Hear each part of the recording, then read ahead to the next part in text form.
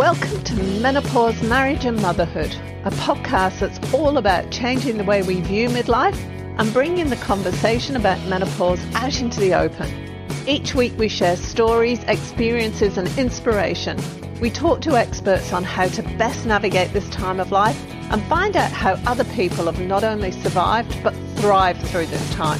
I'm your host, Karen O'Connor. Hello, welcome to today's episode. Today I'm with James Jensen. James is the Managing Director and co-owner of the Australian Nutrition Centre. He holds a bachelor degree in pharmacy and is currently studying a master's in human nutrition. He is a functional medicine practitioner and integrative pharmacist. And James is passionate about treating the root cause of symptoms through natural therapy for a range of health issues, including diabetes, hormone health, anxiety, fertility, weight loss, and children's behavioural management. Welcome, James. Oh, thank you. Or I should say welcome back. Yeah, thank you. Well, it's good to be back. I thought I'd get you on today because it's the start of the new year and there's quite possibly a lot of us have overindulged over the Christmas season. And then we've gone on, generally as a result of the overindulgence that's happened over Christmas, to make all these New Year's resolutions that don't seem to stick around for very long. So I wanted to talk to you about those two things, how to overcome the overindulgence and then also how to move along with New Year's resolutions so we don't drop them after a week. They're always the most expensive gym memberships, aren't they? Those ones you make absolutely. on the 1st of Jan. Yeah. Yeah. Well, I suppose I think it can often begin with setting your intentions and making sure you're really, I guess, clear about what it is that you want to achieve. So a lot of people will come and visit me in the clinic and they'll say, hey, James, I want to lose weight. You know, I've been overindulging. I want to lose weight. And I'll say, well, why do you want to lose weight? And they'll often look at me sort of with this blank stare like it's obvious, like, well, of course I just want to lose weight. And I'll say, well, why? They might say, oh, it's to be healthier. And I say, okay, well, what will being healthier get you to do? And we sort of keep asking these to get to the why, to get to the real root reason or driver or motivator for them. And then I think once you sort of come to that realization of what it is that's really motivating you to want to be healthier or wanting to lose weight, it makes it easier to sort of look back upon that. So for some people, it might be, look, you know, when I play with my children, I find that I'm getting tired or I'm unable to keep up, and that really upsets me. So when you're sort of trying to stick to a new plan or a new way of life, if you've got that really clear understanding of why it is that you're wanting to do it, I think it makes it a lot easier to stick to it, especially when the going gets tough. Just being healthy isn't always the best motivator, even though it should be, but it's not. So I think setting your intentions clearly is a really good place to start. And then I think understanding why people have certain behaviors. So, for example, I mean, most of us will do the wrong thing with our food or diet or exercise and things like that because we're tired.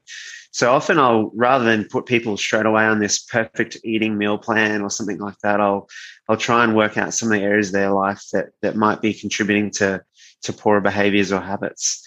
You know, for example, if you're stressed or anxious, you know, you're more likely to want to drink. You know, if you're stressed or anxious, you're more likely to want to eat junk food. And, you know, so if we go, well, okay, maybe we need to deal with the stress and anxiety, because I know that if you can deal with that, you'll be able to better handle some of the things that, you know, when the going gets tough and you're wanting to eat better. And, you know, if it's about prioritizing sleep, if we do that, you know, obviously that sets the mood and sets the sort of the way forward to get everything sort of in line. It's interesting that you're saying those things, because going back a couple of steps to what you were saying about having the intention and what the intention is behind it when you want to exercise or eat healthy. I know personally, I've trained at swimming reasonably high level my entire life. And I'm also a swimming coach. I'm a high-level swimming coach. Do you think I can train myself? Not a hope in hell. Like, it'll last for about 2 weeks now. I'm like, oh, bored. I'll just drop out after so many laps because I don't want to do it. But if I've got a trainer there on my back, it makes all the difference. And the other thing that makes a difference is having an end goal. So I want to compete in that race, or I want to be able to do X, Y, Z. within so many months. That's the only reason that'll make me stick at it and it'll make me get over that little hump of not wanting to do it or not wanting to go. So that's really interesting that you said that. And I'm going to hook back to you because I've forgotten what the second bit was. So, well, yeah, I guess we're sort of just talking about, I suppose, understanding and learning some of the things that get in the way of you, being healthy in the first place, and whether it be sleep or stress or whatever it is. Yeah. What I noticed as well is, where you see there's that classic thing of there's people in the movies and they're watching a horror film and they're just shoveling the popcorn into their mouth. It's going everywhere. I find I do that. If I'm watching something, a drama or a suspense thing on telly, I just eat. Like I'm going to shove something in my mouth. Yes. One of the mechanisms that's sort of related to that is, so when we're stressed, obviously the first sort of, if you nearly get hit by a car, for example, or something frightens you, you get that first surge of adrenaline, and then following that is cortisol. And cortisol's a stress hormone. Well, it's actually an anti-stress hormone in many ways. But that stress hormone, if it's out for too long or too prolonged, that can drive a lot of, sugar and salt cravings. So one of the mechanisms that our body will use to try and bring cortisol down is eating. So insulin actually, insulin is secreted when your body, or when you eat, as part of a storage process. So your body knows that insulin and cortisol oppose each other. So it's not so surprising that when people are stressed, they can stress eat. Sometimes when it's really, really high, that's when you guess you kind of see two types of people. You see people that don't eat at all. They're just so stressed they can't eat. And I would say that's probably a more heightened state, whereas that more base, chronic, not tearing your hair out, but just feeling at, unease. They're the people that sort of tend to eat, comfort eat. And part of that is driven through that sort of insulin cortisol mechanism where your body's trying to get that cortisol down. So maybe there's something in that, maybe the movies you're watching or something like that, they've got you hooked and making the popcorn. Yeah. It's really fascinating. How do you train yourself to notice when you're doing that? Yeah. Well, I suppose it's all about the understanding. So, it comes back to basics like mindfulness. But if you understand that mechanism, for example, next time you watch a movie and you start going, actually, I've gone 5 mouthfuls of popcorn in the last sort of 30 seconds, you might go, well, hang on, maybe that's to do with that mechanism that James is telling me about. Oh, actually, this movie is quite stressful, or, it is gripping and maybe it's, I think, firstly, like any sort of bad behavior or anything that you want to change, if you understand how it happens, it makes it easier. And then the more often you recognize it, the more easy it is to counteract it. But I think understanding means you can identify it. And then once you identify it, you can overcome it. Yeah, I found one of the most difficult things was keeping a food diary, because then I got really present to just what I ate. Because it's those... I saw a meme the other day that said dietitians say that a serving of chips is 10 chips, but I eat that many when I'm standing in the cupboard deciding whether to eat any chips. It's dead true, isn't it? You stand there with the packet open, just eating the chips, deciding whether you want any. Yeah, there's like that element of mindless eating, but it's a bit like maybe that gambler's mentality. You only remember the wins, or you only talk about the wins that you have. And when we often talk to people about their food, they often rattle off all these amazing things. And I said, well, you just told me earlier that you don't eat very well. And they said, oh, yes, well, I suppose if I think about, and it's those little things that we sneak in that maybe we don't even consider as food. And even drinks, for example, some people don't include them in their food. So, if you're having like a nice coffee full of milk and sugar, people go, well, that's not food, that's just a drink. So it just depends. It comes back to that understanding of nutrition and food and what exactly constitutes nutrients. Talk to me about cortisol and stress levels and all those kind of things, because a lot of us over the Christmas holidays, we got people coming to stay, and then we got the big family dinners, which can quite often end up doing what family dinners do. And all the stress of getting the presents and everything. And at the moment in Australia, it's even worse because we haven't seen our families if they live interstate, and are they going to get home for Christmas and all that kind of thing going on. Talk to me about that, about the impact that it has, but also how we can counteract it as well. Yeah, sure. So I guess, as you mentioned earlier, cortisol, it will come out after sort of like an acute stress, but cortisol is normal and it's very helpful. But if it's prolonged, that's where it becomes an issue. So we're not meant to be staying in stressful situations. So often when you're talking about the scenarios, some of us have been under sort of chronic stress, even if, not even COVID related, but, even you think about with work and parenting and all the things that we have to deal with. If you stay in a state of constant stress and you see that elevated cortisol, it changes the way your hormones signal. It changes the way, we look at food. It changes the way our bodies handle food. For example, cortisol makes you less sensitive to insulin.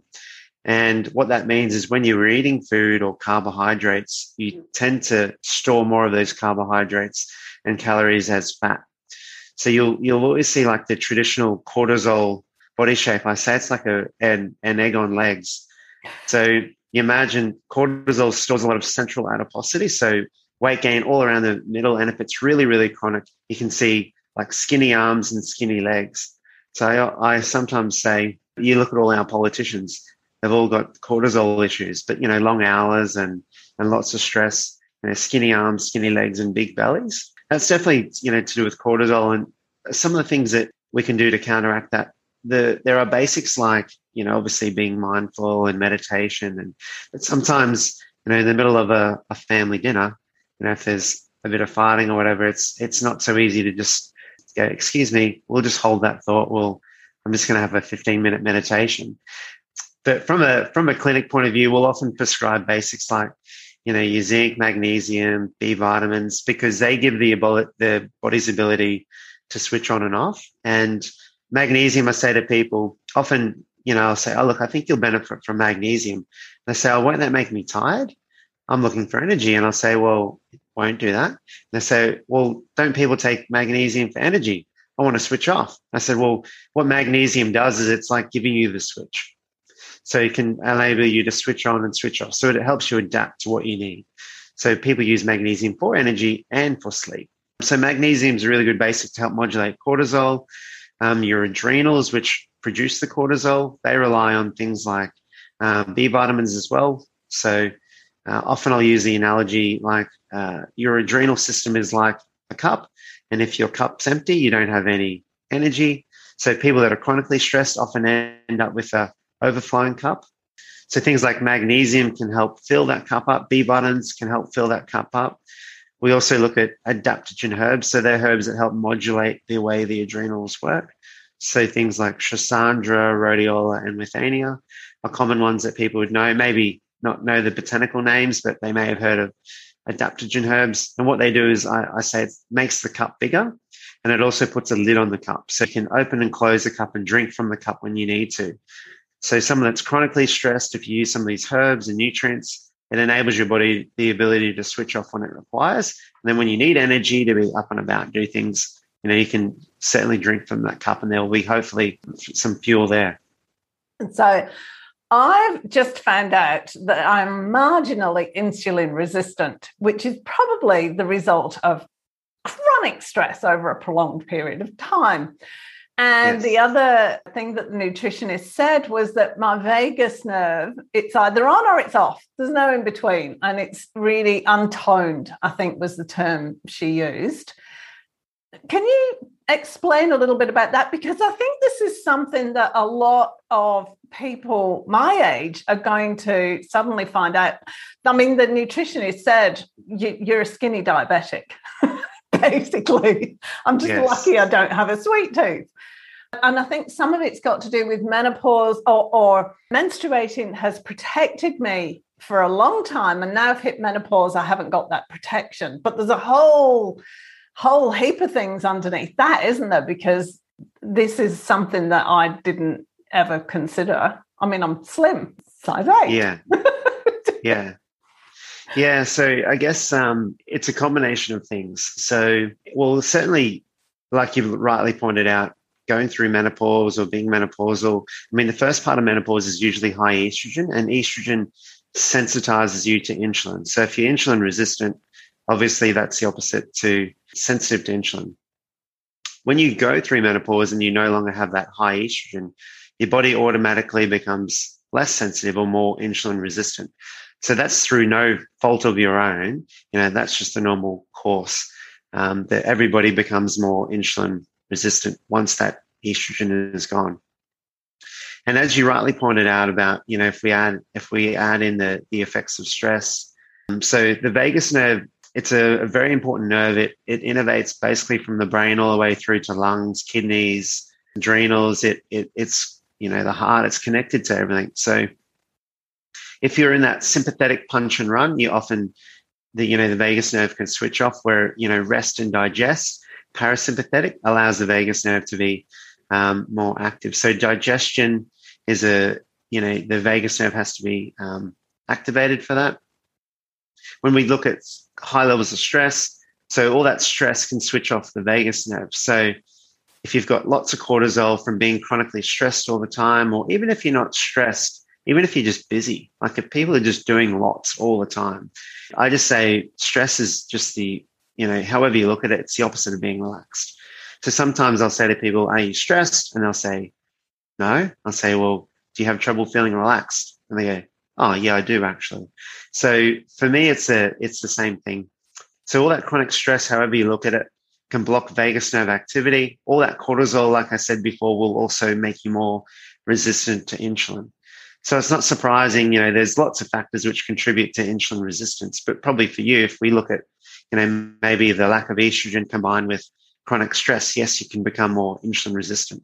And then, like you said, you're lucky you don't have a sweet tooth, because insulin resistance plus sugar and carbohydrates makes for people not being size 8.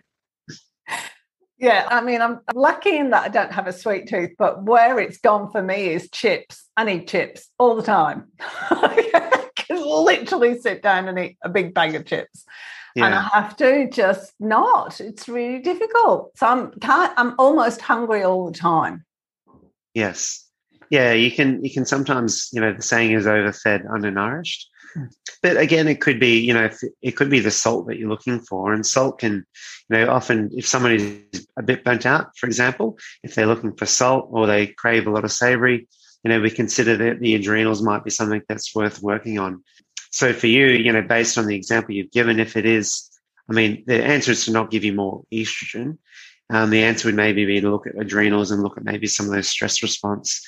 And that will probably bring your fasting insulin down and make you more insulin sensitive. Okay. Something you said then just triggered a memory with me, because you were saying putting more estrogen in your body isn't the answer. There is, and this is nothing against HRT. I think HRT has got a fabulous place. But I was talking to somebody the other week, and they were saying that they were at a medical conference and they were in like a breakout group, and there were some doctors that were suggesting that they should put all women on HRT and estrogen supplements so that they didn't experience menopause, because it was a bit of a problem, as opposed to let's find out how this works and how we can actually ease the transition from menstruating to not menstruating, which is quite an interesting way of looking at things, isn't it? It's seen as being a problem, as something wrong, as opposed to something that's naturally going to happen. Yeah. It really has to be case by case. There are a few occasions where I would recommend HRT. For example, if you're going through a midlife crisis and there's a lot of stress, maybe it's worth taking just to park one thing away and go, well, look, I'll deal with that a little bit later. It depends on dose and things like that in the individual cause, but to in part make a bit of a full circle. Once your ovaries stop making the hormone or lose the ability to make the hormone, it's your adrenals that actually make up some of that gap. So the more stressed and the more burnt out you are, the less ability your adrenals have to make some of that hormone or fill some of that gap that the ovaries have created. So again, sometimes managing menopause is more about managing the adrenals than it is about the sex hormones. So some people may not need HRT, and it's just simply about looking at the adrenal system. Might be the better way. A lot of the older style HRT medications were a synthetic, and I think that was more problematic than some of the, well, now there seems to be a bit of a shift back to using more of the natural ones, which I think is better. And even something like estradiol, the Sandrina gel, which is available in Australia, that's a gel, so you can tailor the dose. So you can put on, half a sachet or a quarter of a sachet, so you can sort of give your body that gentle wean down of hormone if required. And that just makes that transition a little bit more stable, a little bit more gentle. Yeah, I suppose I've never thought about it in that way before, that because you're not producing the estrogen and your adrenals have got to take over, if they're already exhausted because you're living on the edge, then the only way to go is down. You're just going to crash, aren't you? You crash and burn. Yes. Yeah. And that's where I think a lot of the times managing stress, and, that we always say stress is the root of all evil, but I have lots of things that I say is the root of all evil. But managing stress, I think, becomes particularly important. And, if you think about the time of life for women when they are, basically anywhere from 35 onwards, you could look at perimenopause or menopause. And that's often where they're quite busy with careers and things like that as well. So you can see our chronic, crazy, busy lives that we live lends to not so pleasant menopause. Yeah, you can. And where does your digestion come into this? Well, chronic stress, as we said, can switch off the vagus nerve, and then that can lead to poorer digestion.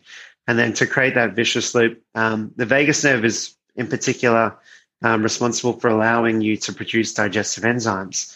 So if you're lots of stress, so sometimes people, I feel like I've swallowed a rock. So that's an indication of the digestive tract itself not engaging digestion. So you're not producing digestive enzymes from chronic stress. That means you don't break down food. That means you're not getting the nutrients out of your food. The nutrients from your food are the things that help you adapt and regulate stress. And then all of a sudden it creates that vicious loop.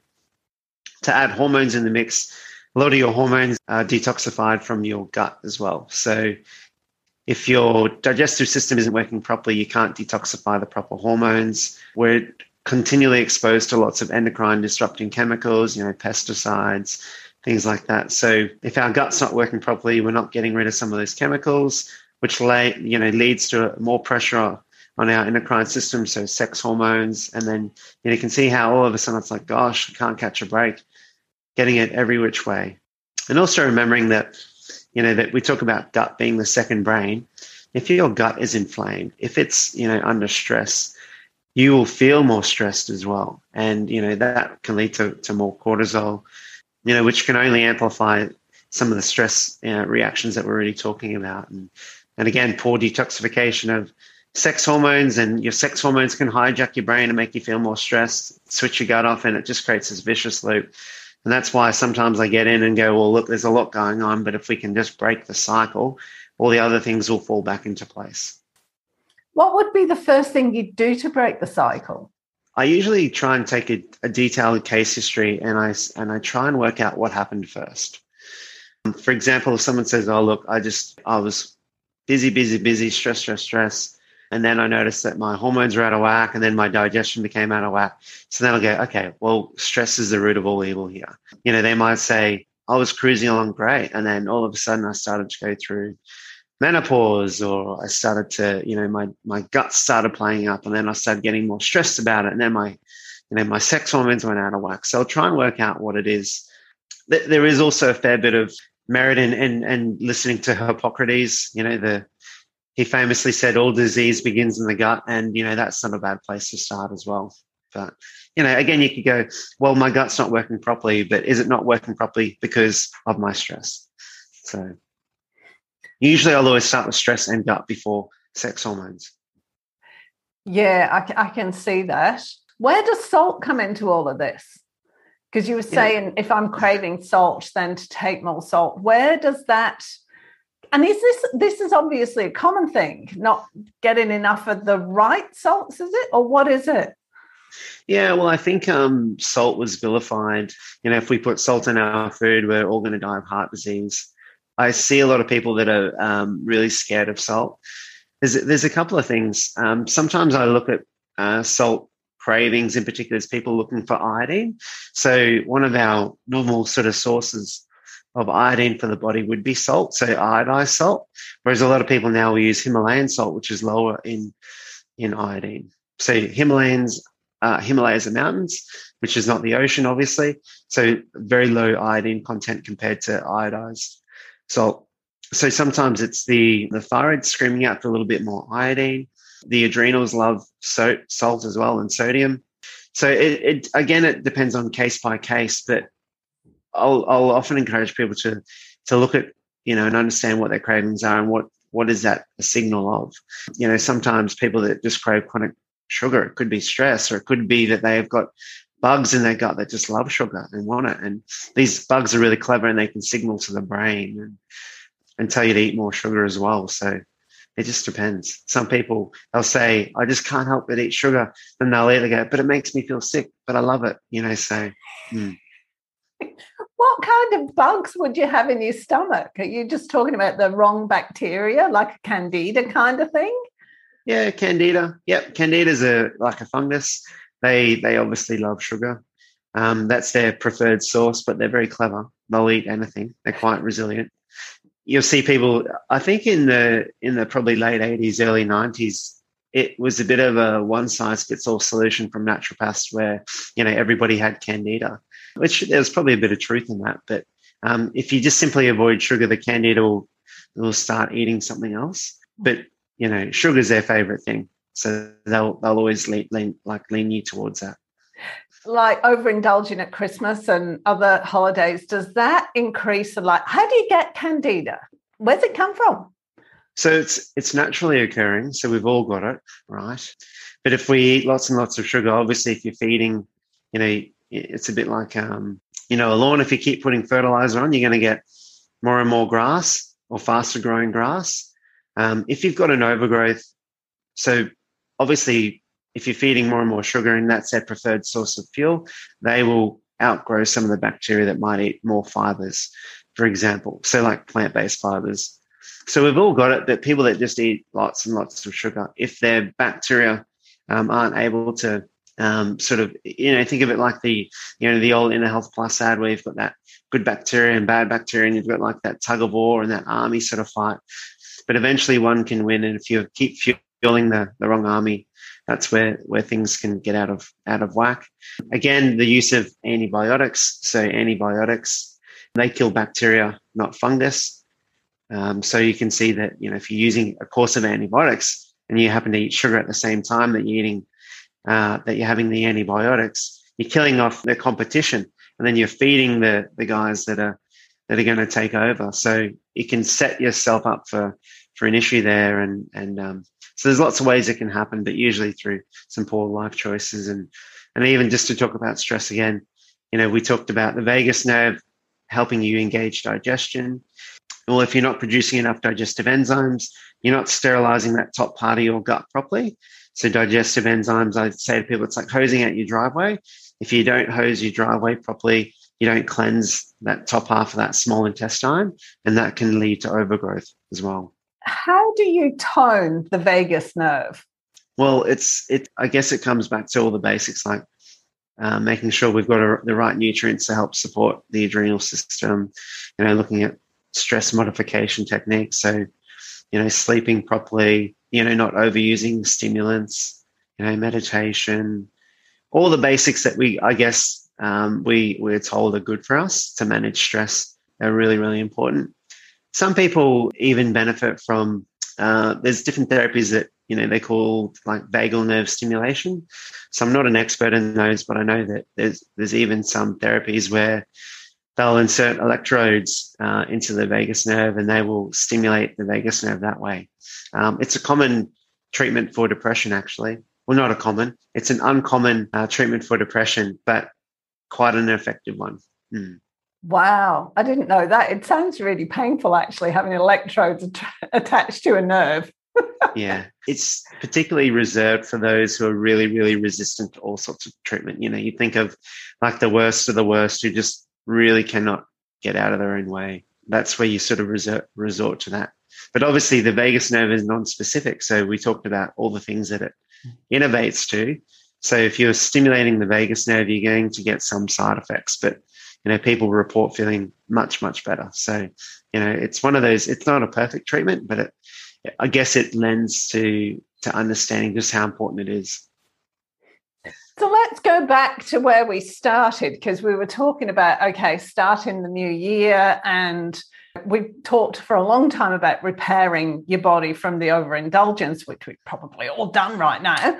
And yes. But how do we stick at it? What's the best way of doing that? So most of the time I'll start with doing a little bit of a gut cleanse with people. So we talked about bad food feeding bad bugs. So if we've overindulged, we've likely, had too much alcohol, we've likely eaten too much sugar and too many processed foods. And basically, the old saying, you are what you eat. So the more of those foods you eat, the more of those bacteria that you feed. So then you can end up with an overpopulation of bacteria that are used to eating all these dodgy foods. And lo and behold, when you start eating better, those dodgy bugs are like, hey, where's our food gone? Where's our chips? Where's our alcohol? Where's our sugar? Where's our Christmas cake? So what we'll often do is we'll combining, whilst we sort of start to take some of those foods out, we'll also look at, doing some herbs or spices. And we've got a formula called Gut Right, which we use. But basically it poisons and helps clear out some of those bugs that are responsible for those food cravings. So I find once we get rid of those, you don't have these little guys signaling in your brain saying, hey, you should eat more fruitcake. Or we'll often start with that. And as I said earlier, we try and work out what are the exacerbating factors. So if it is tiredness, we go, well, hey, maybe we need to get you to sleep better, because we all make bad decisions if we're tired. Again, are we not sleeping well because we're too stressed, or is there a problem in our gut? To talk about the gut, most of our serotonin is actually made in the gut. So if we've got a gut bug imbalance, we're going to miss that serotonin, but serotonin leads to melatonin production. So melatonin is really important for sleep maintenance. So again, maybe we need to fix our gut to fix our sleep. And, if we're sleeping better, then we're going to wake up more refreshed. We're going to find it easier to not look for, sugar, especially when it comes to 2, 3 o'clock. So I guess that's where holistic medicine and that holistic approach and getting a really good case history and looking at all the different factors and understanding how they come about makes it easier to sort of get started and then therefore stick to something. And the other thing is too, some people are all or nothing. So if you do slip up, I say, just reset. That's okay. We're not perfect. We just get back on the next day, and identifying that, or at least acknowledging that, yes, I wasn't so good this weekend, but that's okay. Monday I'll get back, rather than going, oh, all my hard work's out the window. I knew I'm a failure. A lot of that comes back to psychology and mindset. But I think, just looking at it holistically makes a huge difference. I think one of the most important points that you've been making the whole way through is that we're all different. Like, what applies to me is not going to apply to my best friend or her cousin. We all need to be assessed individually, don't we? It's not as simple as going down to the health food shop or going into Woolies and going to the supplement aisle and going picking a few things out, because we actually need to really dig down deep and discover what's going on. And that's the most important thing, I think, isn't it? Yeah, absolutely. Having that sort of objective third party to sort of make an assessment and sort of work out what you need to do first, I think makes a huge difference. I know for, a lot of people, when you look at advertising and marketing for different products, a lot of people go, oh, that's me, this is what I need, but it may not actually be. Because when you look at the issues that people have, a lot of them are common depending on, no matter what you sort of look at, whether it be a hormone imbalance or, stress or a gut problem, a lot of people have similar issues. So, I think talking to any sort of professional or objective sort of third party to help work out where you need to start, I think makes a huge difference. Yeah, and what made me think about it was my sleep. I've struggled with sleep for 10 years, which, hello, menopause. But I've got so many books on sleep and how to get good sleep and good sleep habits and what to eat to get a good sleep. And not one of them made a jot of difference until I did a few weeks ago a full-on detox. Like, it was a blood testing diet that I went on, and you eat these foods at this time. Not a problem with my sleep. Within 3 days, I started sleeping. So that to me was a really good sign that what you're saying is completely true. It all came from the gut. It's got nothing to do with my sleep habits. For me personally, for somebody else, it might do. But for me, it was all about my digestive system. Yes. Yeah. And that's why, maybe that old guy Hippocrates he's pretty clever. With all the modern things that we have, and it always comes back to the basics, and maybe it is. And I firmly believe a lot of it does really begin in the gut. So it's not so surprising to know that we've already had the answer. It's just about listening to it and coming back to the basics. So tell me now, because it's time to wrap up, how can people get in touch with you? I'll put all of the links on the webpage as well, but you tell us too. Yeah. Sure. So business is Australian Nutrition Centre. We have a website which is australiannutritioncentre.com.au. We've also got all the usual social media, so Facebook and Instagram, and my beautiful wife handles our TikTok. If people want to ask a question, or if they're not sure how we can help, just send us a message on Facebook or Instagram. We've also got our contact details on our website. So give us a call. Anything we'll always answer and do our best to help you. And this isn't just for Australia, is it? You can talk to people outside Australia? That's right. Yeah, we have people all over the world. I try not do too many 3 a.m. consultations, but I have done in the past. Yeah. I can imagine that. Good grief. Thanks so much for talking to me again, James. It was fabulous. Thank you for having me. Appreciate it. Have a lovely weekend.